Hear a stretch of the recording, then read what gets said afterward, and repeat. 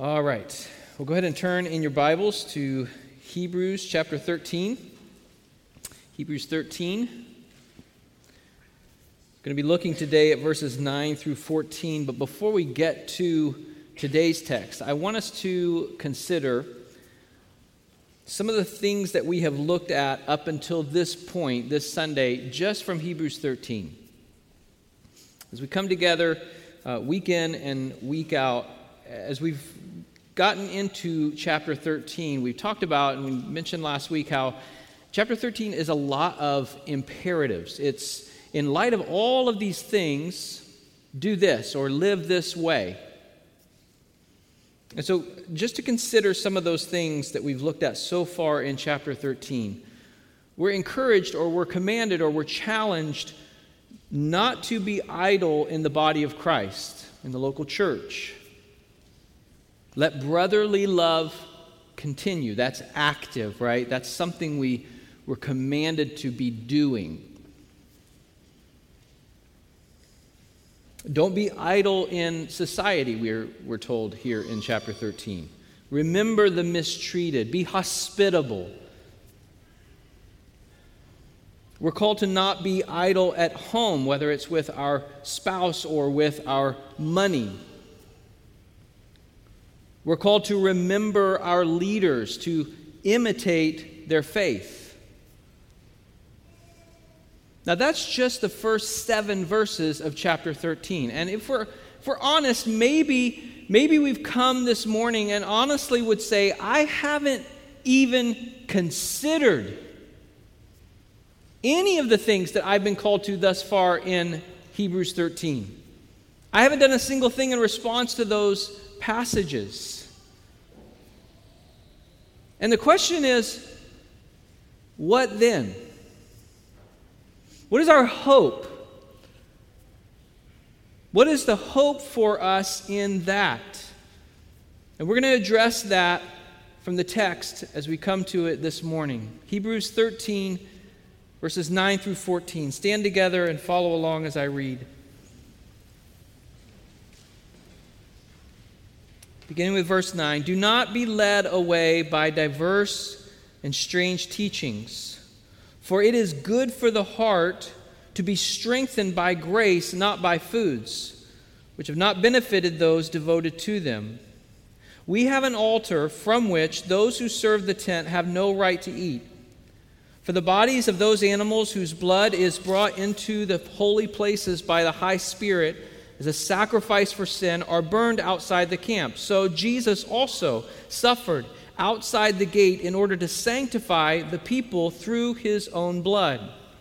Therefore, let us go to him outside the camp and bear the reproach he endured. For here we have no lasting city, but we seek the city that is to come. Let's pray. Father, thank you for your word. Thank you for entrusting it to us, Lord. Your word is truth. We pray that you would help us by it, Lord, that you would do what only you can do, that you take your word, plant it in our hearts, that our hearts would be receptive, that it would be good soil for the seed of the word to grow. We pray these things in Christ's name. Amen. Go ahead and have a seat. Grace. Be strengthened by grace. As we look at imperatives that we're given and things that we tend to neglect, it's not at all saying, it's okay whether or not you've obeyed, God doesn't care. It's not saying that. What the text says to us today is we need to be strengthened by grace. I want to confess to you this morning, I've been looking forward to this particular text since I found out we were going through the book of Hebrews. I've heard many, many sermons over the years, particularly on verse 13. I've never preached on verse 13 before. I've mentioned it in sermons. But I was looking forward to this text. However, I didn't realize how debated and frankly difficult portions of this text are. Let me give you a quote from one pastor and commentator who says what most commentators say of this text. Verses 10 through 14 are among the most difficult in the book of Hebrews. They are subject to many interpretations and applications, and I do not want to be dogmatic in the views I present. Now, let me agree with this pastor here. I didn't anticipate the debate on the text as I approached it. It has felt like hitting a wall over and over again, to be honest, this week, with some of it. And so I don't want to be dogmatic. I want to highlight what I think is most helpful, what is needed for us, what is clear. And I'm going to do that the best that I can. Verse 9. Do not be led away by diverse and strange teachings, for it is good for the heart to be strengthened by grace, not by foods. Now, this is being contrasted with what has been written already in verse 8. Jesus is the same yesterday and today and forever. He never changes. And therefore, his word is everlasting. It never changes. His teaching never changes.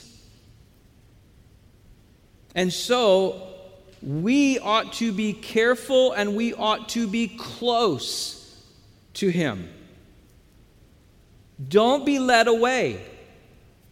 Don't be led away by diverse and strange teachings. We talked last week about Ephesians 4 and how we are to grow up in him, into Christ, so that we are not tossed to and fro by every wind of doctrine. We're not just led away. We're not just led astray because something sounds good.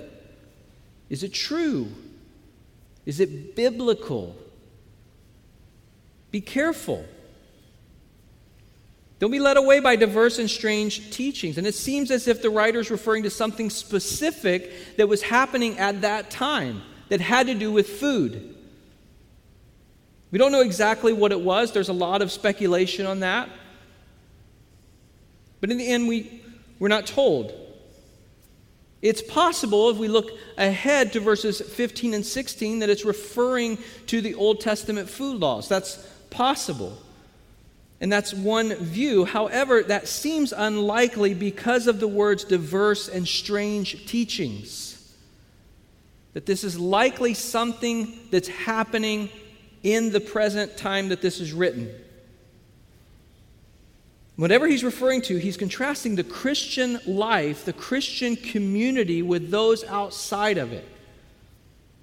And it seems as if there are some who are seeking spiritual advancement or spiritual commendation by their diet, by what they eat or by what they don't eat. Some sort of spirituality given to eating certain foods or not eating certain foods. But we know that is not how those who are in Christ are commended.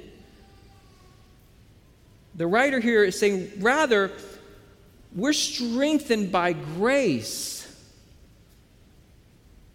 We're fed by grace. We grow through grace.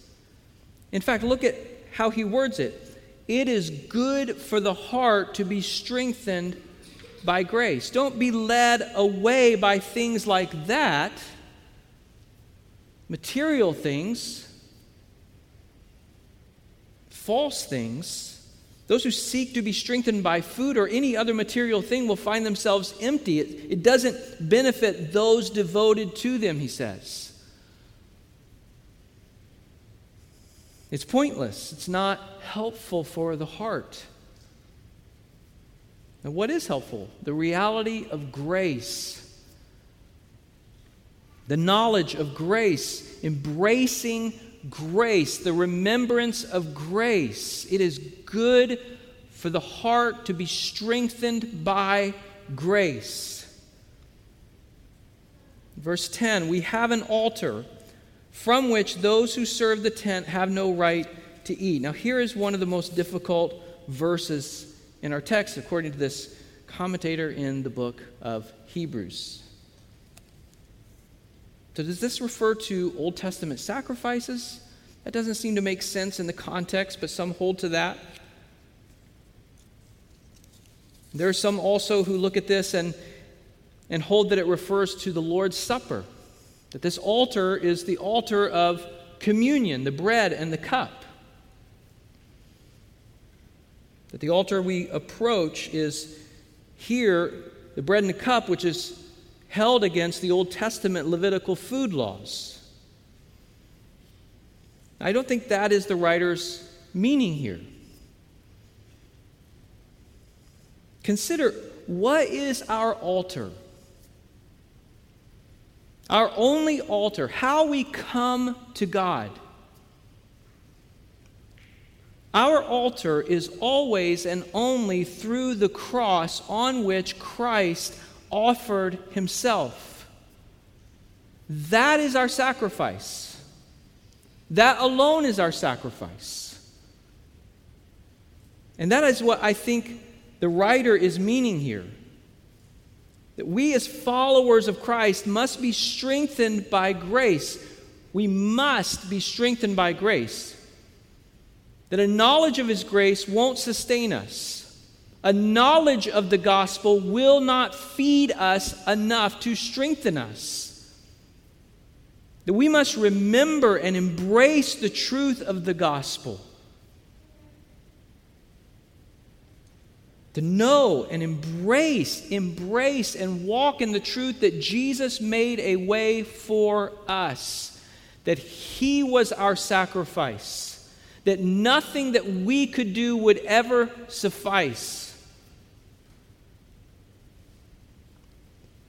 When we seek strength from other things, we lose heart.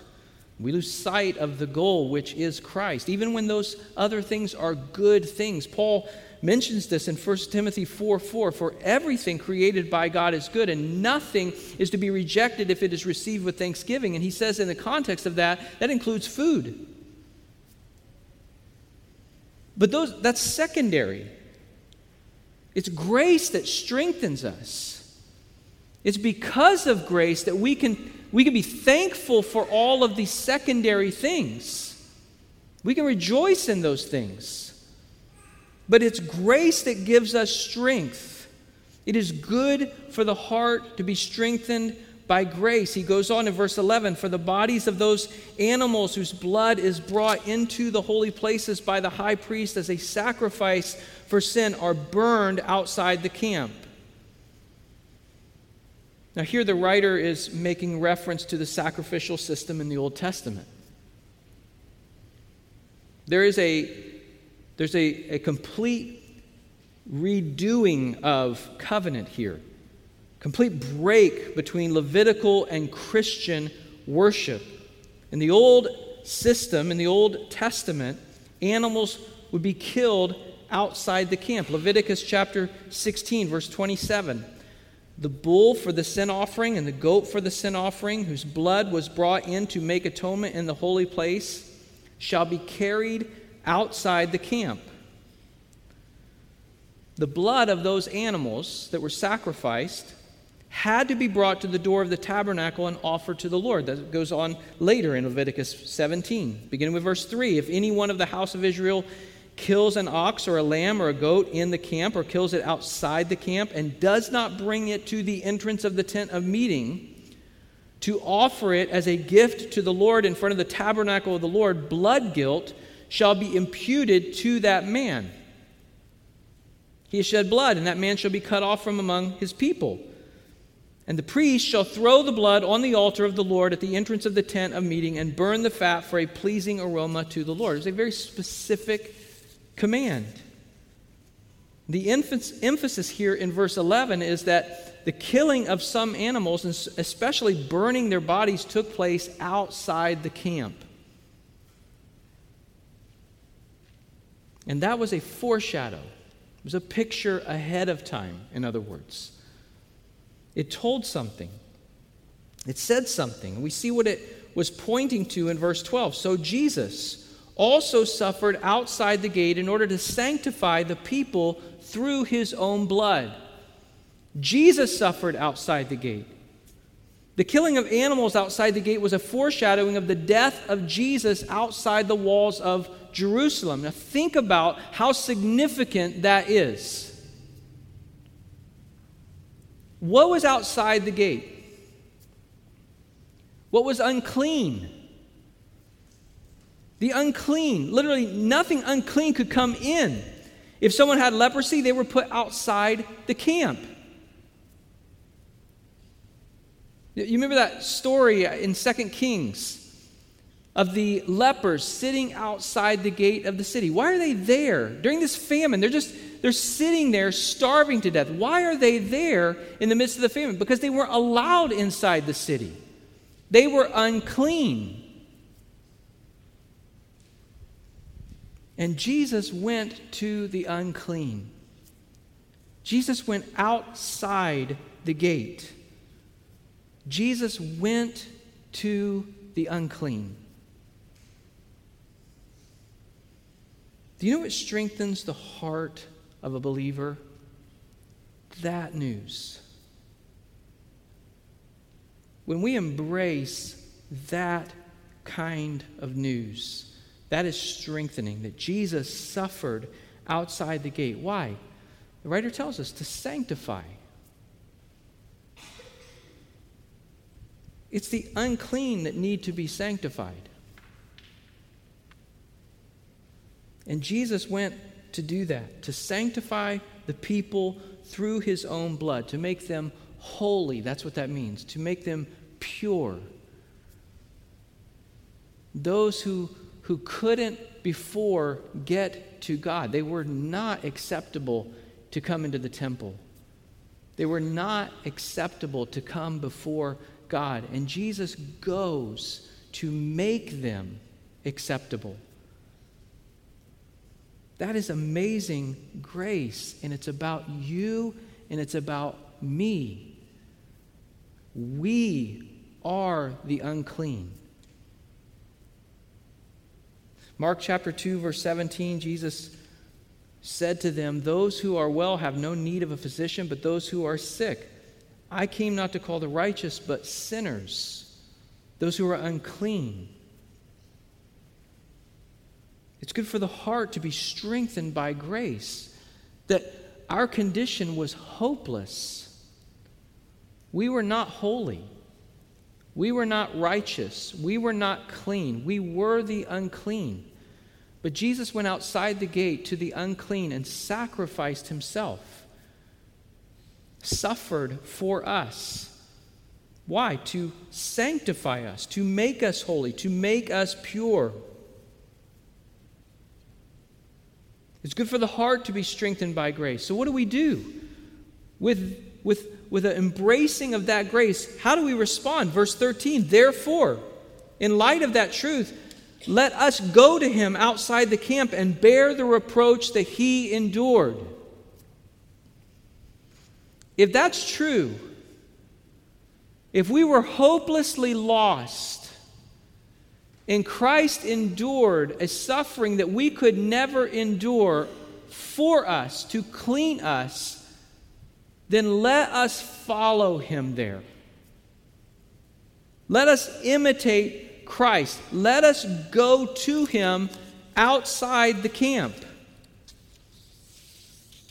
Those who are in Christ, those who know his grace, ought to be willing to go where he went, to the unclean, and to suffer what he suffered, to endure and bear the reproach that he endured.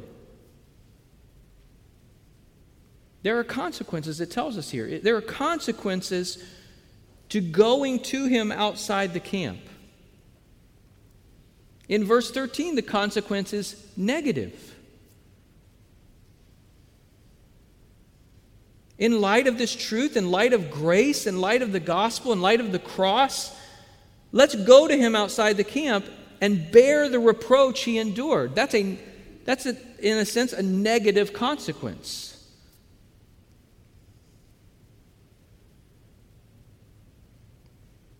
It was probably scary outside the camp for Jews. Outside the walls of Jerusalem, the city was safe. The temple was there.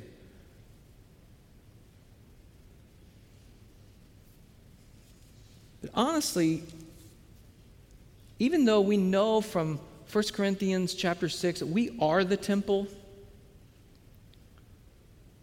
God dwells in us. There's not a location that we have to go to be with him. He dwells in us. We are the temple.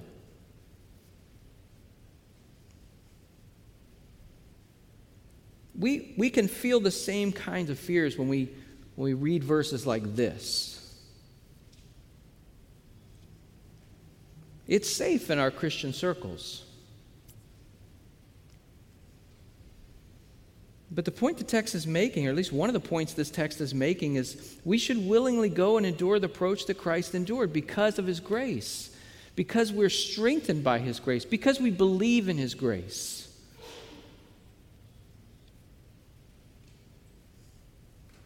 Another way of understanding this in our everyday lives is being set apart from the world. John MacArthur writes this: the believer should be outside the camp of the world, no longer a part of its systems, standards, and practices. This is what Jesus did, pictured supremely in the crucifixion, which was outside the city gates.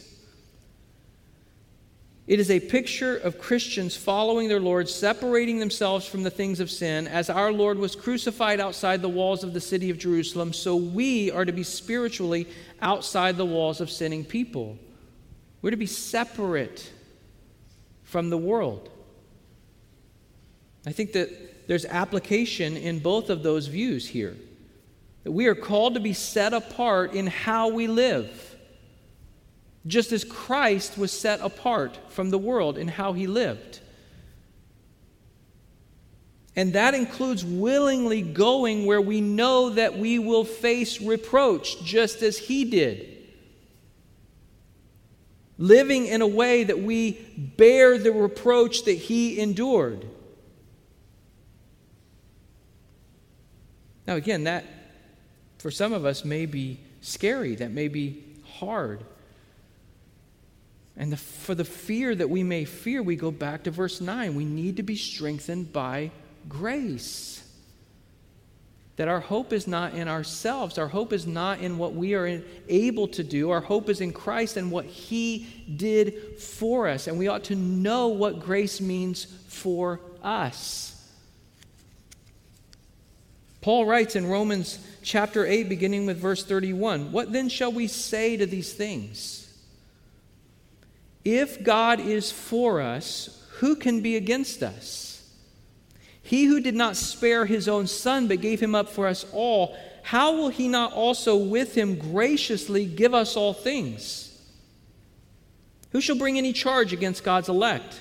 It is God who justifies. Who's to condemn? Christ Jesus is the one who died, more than that, who was raised, who is at the right hand of God, who indeed is interceding for us. Who shall separate us from the love of Christ? Shall tribulation or distress or persecution or famine or nakedness or danger or sword? As it is written, for your sake we are being killed all the day long. We are regarded as sheep to be slaughtered. No, in all these things we are more than conquerors through him who loved us. For I am sure that neither death, nor life, nor angels, nor rulers, nor things present, nor things to come, nor powers, nor height, nor depth, nor anything else in all creation will be able to separate us from the love of God in Christ Jesus our Lord. Grace is an embracing of that truth. Knowing that he saved us and he keeps us. He has us. That he bought us and he keeps us. So yes, there's a negative consequence. Let's go to him outside the camp and bear the reproach he endured. But there's also a positive consequence. For here we have no lasting city. It's verse 14. But we seek the city that is to come. This world and the reproach we face is temporary. There's a brighter day, a brighter forever that is coming. We, as those who are listed in Hebrews chapter 11, are seeking a city that is to come. This is not our final home as we know it now. That He's going to make all things new. That He's going to make a new heaven and a new earth that will be perfect, that will be sinless, that will be tearless, that will be deathless. That's why Paul can say with confidence in 2 Corinthians 4:16 through 18, so we do not lose heart. Though our outer self is wasting away, our inner self is being renewed day by day. For this light, momentary affliction is preparing for us an eternal weight of glory beyond all comparison. As we look not to the things that are seen, but to the things that are unseen. For the things that are seen are transient, but the things that are unseen are eternal. Now, if you read the context of what Paul is saying there, many of us would read the things that he's explaining and say, that doesn't sound light. That sounds really scary and really, really hard. But his perspective is this is going to pass. This is temporary. And far more than that, it's absolutely worth it. Because Jesus is worth it. And so we don't lose heart. Even though our outer self is wasting away, our inner self is being renewed day by day, for this light, momentary affliction is preparing for us an eternal weight of glory. Here we have no lasting city, but we seek the city that is to come. We seek an everlasting city. Grace. Grace saves us from beginning to end. Grace keeps us saved. Grace gives us life everlasting. Grace strengthens us to know that we will make it. No matter what we face, no matter how bright or dark the day, there is a brighter day coming, the writer of Hebrews is saying. When you consider grace, when you consider the cross, when you consider what Christ endured on our behalf, that He was worthy of praise and glory and honor forever and ever and ever. And He laid down His life, took upon Himself what only we deserve. Chastisement and punishment that we deserve. As you consider that truth, what does it do for your heart that He did that for you? Are you strengthened by that, or are you used to that?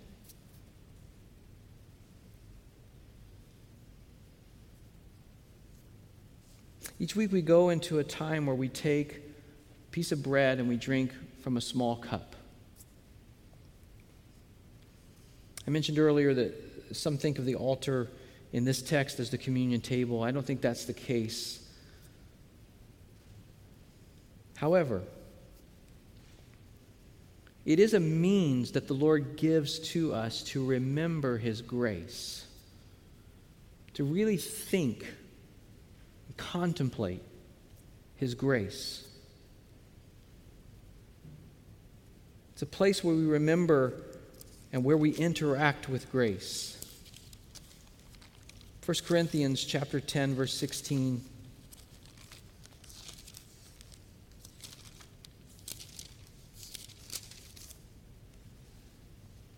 The cup of blessing that we bless, is it not a participation in the blood of Christ? The bread that we break, is it not a participation in the body of Christ? I've mentioned several times that word participation is the same word for fellowship. This fellowship with the body and blood of Christ, with the person of Jesus. We have this unique fellowship with each other in Christ and with Christ. And when we eat the bread and we drink the cup, we're aligning ourselves with Christ who suffered outside the camp. We align ourselves with him, with who he is and with what he did. That's one of the reasons we encourage you to consider whether you are in Christ or not. And if you don't know him, if you don't have a relationship with him, then just let the bread and the cup pass.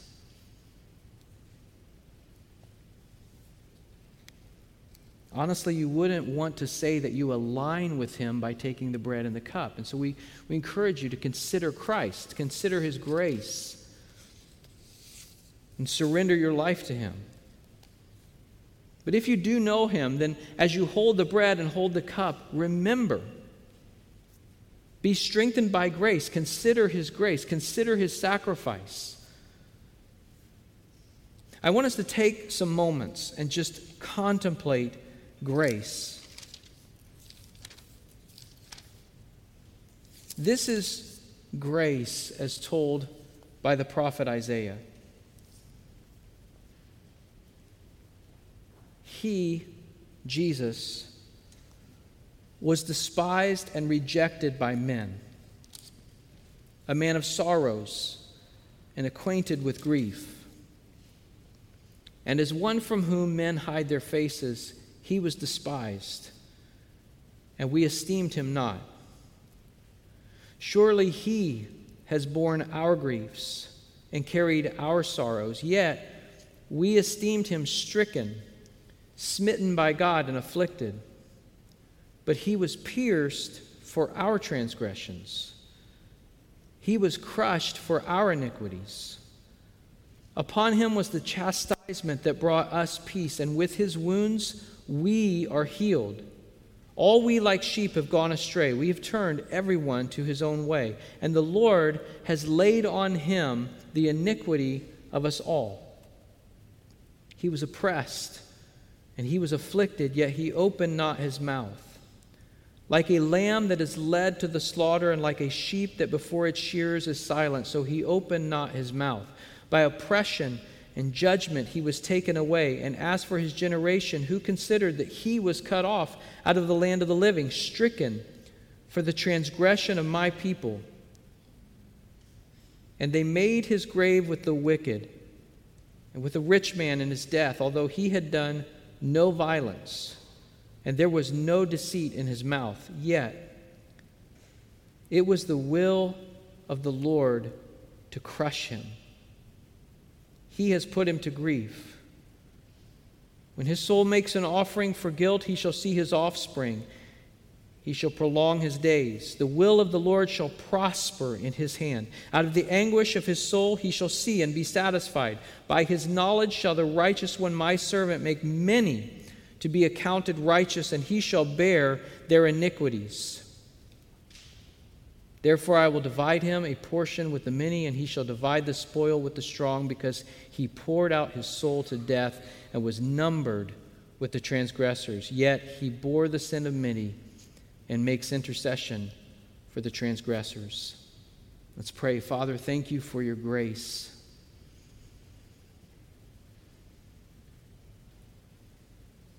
That is displayed fully and only through your Son, through the cross.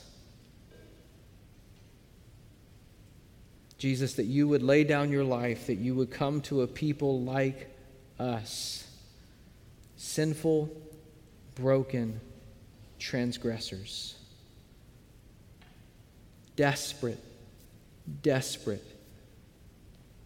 for you to intervene, hopeless without your love.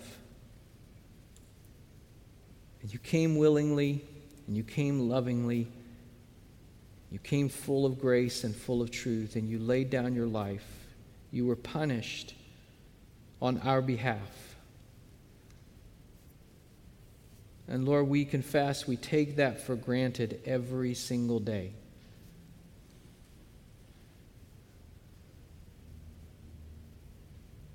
pray that you would help us to be strengthened by your grace today. We'd be a people who look to your word and respond to your word. That we would go outside the gate where you are and bear the reproach that you endured, looking to a city that is to come. That you would help us be a people of grace who display your grace to a world that is just as desperate as we were for it. And that you be glorified through it. Even as we hold the bread and hold the cup, Lord, we pray that you would impress on our hearts, again, grace. And we pray it in Christ's name. Amen.